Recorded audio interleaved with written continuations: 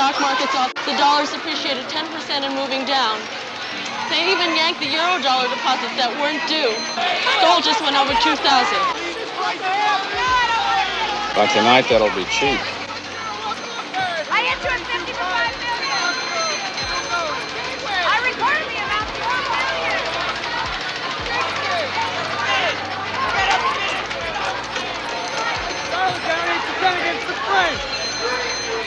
Hi, Virginia, it's me. I want you to listen, and listen very carefully.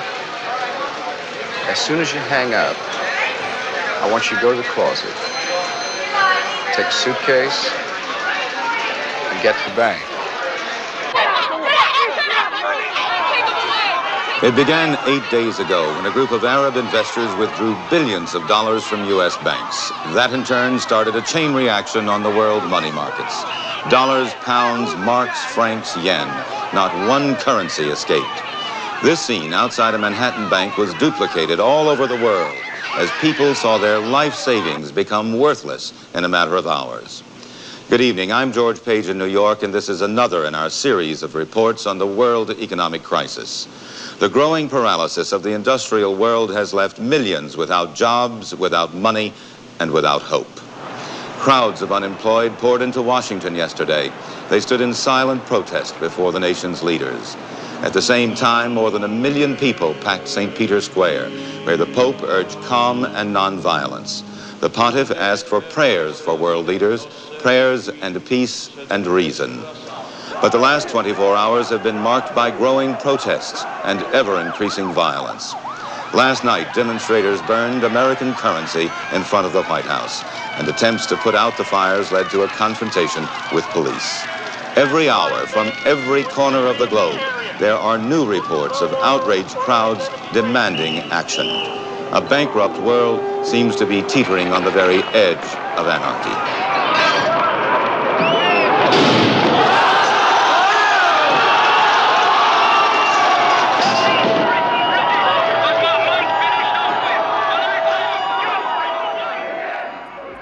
Reality is always stranger and far more detailed than any fiction mere writers could dream up, especially fictions written from 42 years ago. While we've only recently witnessed digital bank wire and ACH bank runs, mostly, we are beginning to see further cracks in the global bank and financial system that is only further propelling the world into a run for their cash, clean balance sheets, and physical bullion products. Strap in, because this was a wild week of bullion-related news. Late last weekend, the fiat US dollar powers that be bailed out unsecured Silicon Valley Bank creditors, saving the majority of their commercial bank business account customers like Roku from massive haircuts and losses.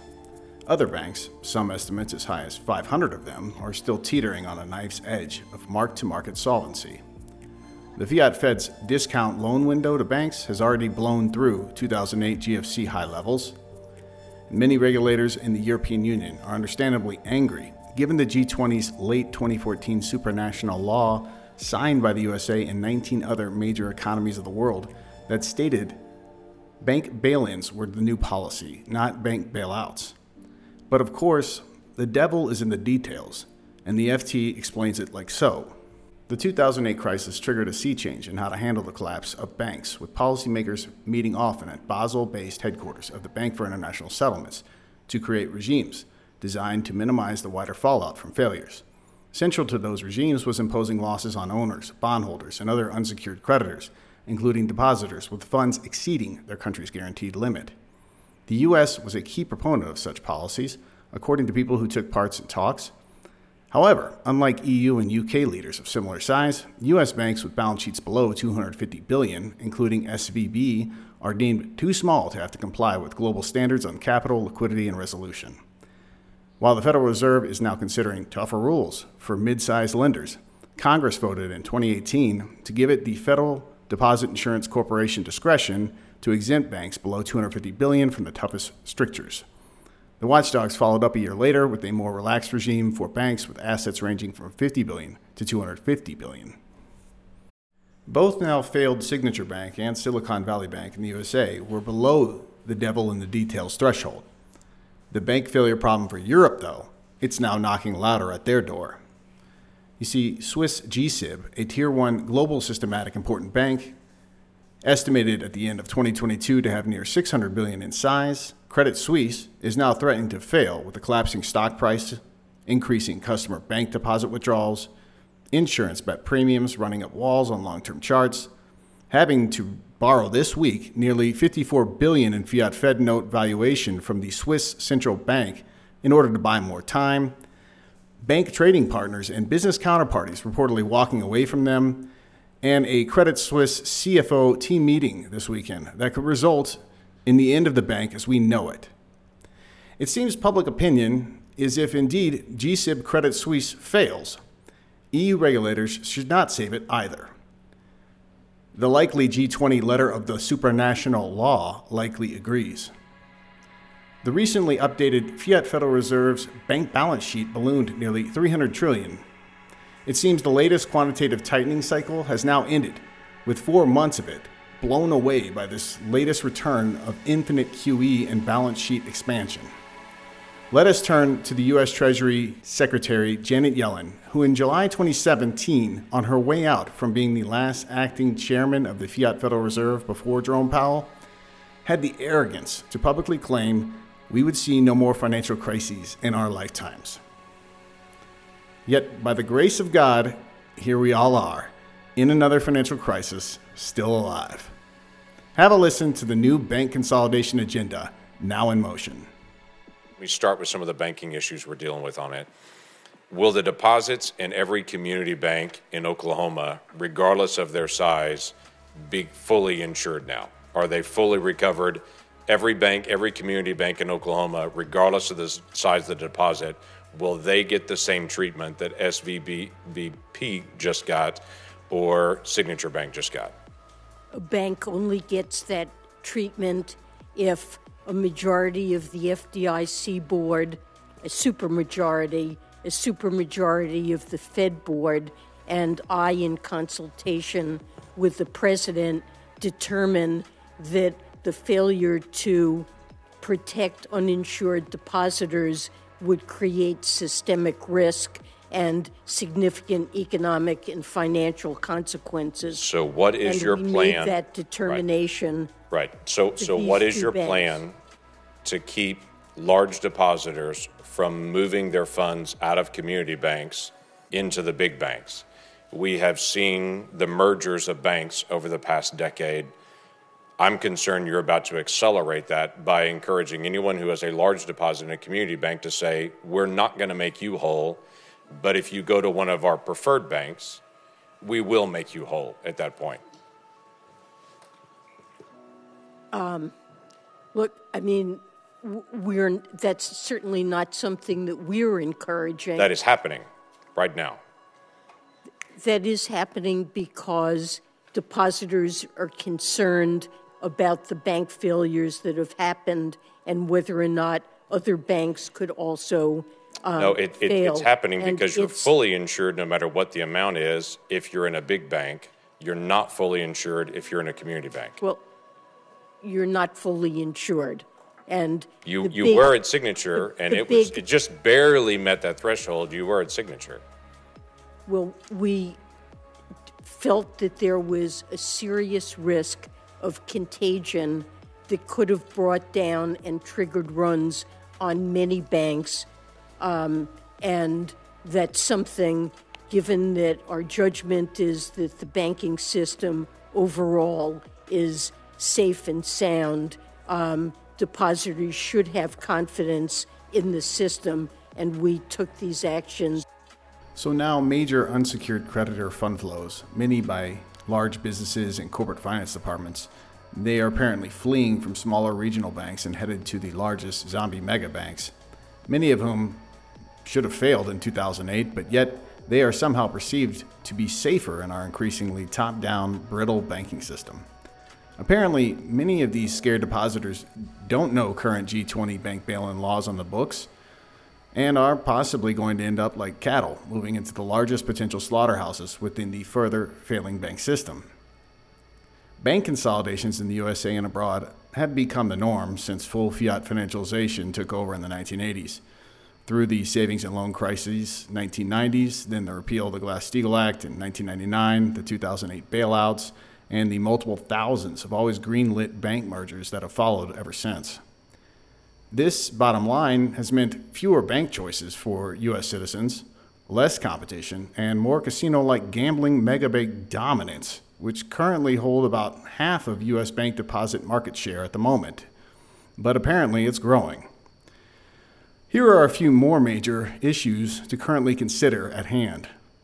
Of course, the U.S. Treasury is concerned about potential U.S. bank exposure if or when Credit Suisse fails, but the potential bank derivative bombs that could be set off, their notional reported sizes dwarf anything our human minds can likely grasp. Wall Street on Parade stated this week the following. On December 5th of last year, when researchers for the Bank for International Settlements released an astonishing report that found that foreign banks had secret derivative debt that is, quote, 10 times their capital. The report focused on the amount of derivative debt that was not being captured through regular statistical reporting because it's held off the bank's balance sheets. The researchers refer to this exposure as, quote, staggering. And note the potential for upsets to dollar swap lines to settle as it comes due. The report raises further alarm bells with this, quote, for banks headquartered outside the United States, dollar debt from these instruments is estimated at $39 trillion, more than double their on-balance sheet dollar debt and more than 10 times their capital. Their on-balance sheet dollar debt is $15 trillion. The most recent quarterly derivatives report from the U.S. regulators of national banks, the Office of Comptroller of the Currency, found that as of September 30, 2022, 4 U.S. megabanks held 88.6% of all notional amounts of derivatives in the U.S. banking system. The total notional for all banks was $195 trillion. J.P. Morgan Chase held $54.3 trillion of that, Goldman Sachs held $50.97 trillion, Citibank $46 trillion, and Bank of America $21.6 trillion. Even though Dodd-Frank legislation required that most of these derivative trades moved to central clearings, as of September 30, 2022, the OCC report found that 58.3% of these derivatives were not being centrally cleared, meaning they were over-the-counter, private contracts between counterparties, thus adding another layer of opacity to an unaccountable system. Here I am to remind you once again, government central banks have been buying gold bullion in net volumes not seen since before World War II, when the Bretton Woods Agreement was made in 1944 and defaulted upon, obviously, in 1971. Currently, our SD bullion customer base is following their actions likewise. Customers are again buying bullion in record size, given this March 2023's sales volumes, understandably concerned about this brittle bank and financial system coming undone. And as we've discussed, it's completely laden with record corporate debt levels, record government debt levels, etc., and the unknowable bank derivative bets, which may eventually be coming due. I suppose one always has to look at the silver linings in all this. At least the dark humor silver squeeze memers are back, making quality gallows humor gifts. Hello, on behalf of SDBullion.com, this is James Anderson with your weekly bullion market update. Before we go any further, smash the like button so we can share this content with other like-minded sound money stackers. Subscribe to our YouTube channel for more complimentary weekly updates to come, and don't forget to enter our free bullion giveaway. SD Bullion's Silver Eagle Monster Box Sweepstakes is back, and with it, another opportunity to win 500 Silver Eagle coins just like this guy. Yeah, this is Kevin. Hi, Kevin. This is Dr. Tyler Wall, CEO of SD Bullion. I'm calling you to let you know that you won the SD Bullion giveaway of a monster box of 2022 Silver Eagles. Unbelievable. That is awesome. Sorry, I'd be a lot more excited, but I'm at work, so I can't really scream and holler too much. So click the link below, because the next big winner could be you. Before we begin in earnest, I want to wish a happy St. Patrick's Day to you out there, especially you gold stacking leprechauns. Surely you enjoyed gold bullion's price action this week, and especially today. The spot silver price ripped upward as well, closing this week over $22.50 an ounce in fiat US dollar terms. The spot gold price closed this week, now threatening to blow through the key 2,000 ounce price level. More on that in a second. The spot gold-silver ratio tightened a bit, finishing a still historically high number of 88. Technically, the spot gold-silver ratio has a massive clip to jump off eventually, and seeing how it performs during infinite QE cycles, it would not surprise me to see a lowering GSR as this year continues onward. The more important technical price chart at the moment that I want you to see is the current gold price chart. Gold is the leader of this 21st century bullion bull market, and you would like to see gold lead before silver eventually outperforms, as it typically does, with a collapsing gold-silver ratio. So, for the last nearly 3 years of gold price consolidation and sideways up and down action, this 3-year near now base build, the key $2,000 an ounce gold price level has acted as resistance, basically, with fiat US dollar spot price gold really only eclipsing 2,000 for short time frames on 2 different bull runs. Now, bullion always beats bank failures, hence the title of this week's update. So let's take a look back to 2008 to the 2010 timeframe if you doubt me on that statement. You see, before Lehman Brothers and all the other rolling bailouts and some of the other 40 US banks that failed in 2008, gold had a quick run beyond the key $1,000 an ounce price level in early 2008, and it took until late 2009 to again blow through that $1,000 an ounce, where the key technical price level stopped acting as resistance, but instead turned around and started acting as long-term price support. Price support that literally proved itself extremely strong, where in late 2015, gold bottomed near $1,050 an ounce, and that was back when the Swiss gold refiner interview that I've shown on this channel, where he was publicly admitting in a podcast interview that the gold price discovery system is, of course, highly leveraged, derivative-laden sham. And he also stated that China was basically buying all their refined gold as they worked 24-hour shifts to create enough 1 kilo sized gold bars to satiate China's seemingly endless demand at the time. Cut to now in 2023, $2,000 an ounce gold is going to get passed at some point. When it does convincingly so, look for it to eventually act as price support, from where this 21st century bullion bull market finally begins getting more media attention and eventual institutional inflows and larger investment allocations inward. This current data shows that over 2/3 of investment advisors who were questioned for the chart have either no gold price exposure or below a measly 1% allocation. Truly pathetic, as a combination bear market in stocks and bonds is staring them square in the face in their eventual P&Ls. These are the coming Western world capital inflows that will likely help spur gold into an eventual mania and a likely exponential valuation climb to come.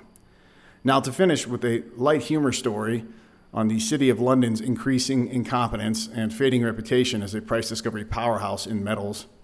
Apparently, the sordid ongoing nickel market ran into a rocky situation recently.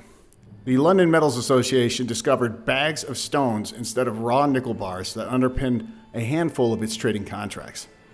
Perhaps London's Financial Conduct Authority, the FCA, can question these stones and cobble together the facts from the rubble. Someone tweeted me the following regarding unsecured ETF holdings that retail and most institutional shareholders don't directly own nor have any ability to take delivery of the supposed bullion that backs them. It was a good metaphor, but that's another deep dive topic for another future update. For active bullion buyers out there watching, SD Bullion is of course open for purchases this weekend, ready to ship inventories competitively priced discreetly to customer doors or into their respective segregated non-bank bullion storage accounts. That is all for this wild week. Keep your heads on a swivel out there. And as always, take great care of yourselves and those you love. If you enjoyed this content, be sure to give our video a thumbs up. To keep getting bullion-related news and industry insights, be sure to subscribe to our channel. Finally, hit that alert button so you know when we publish fresh content.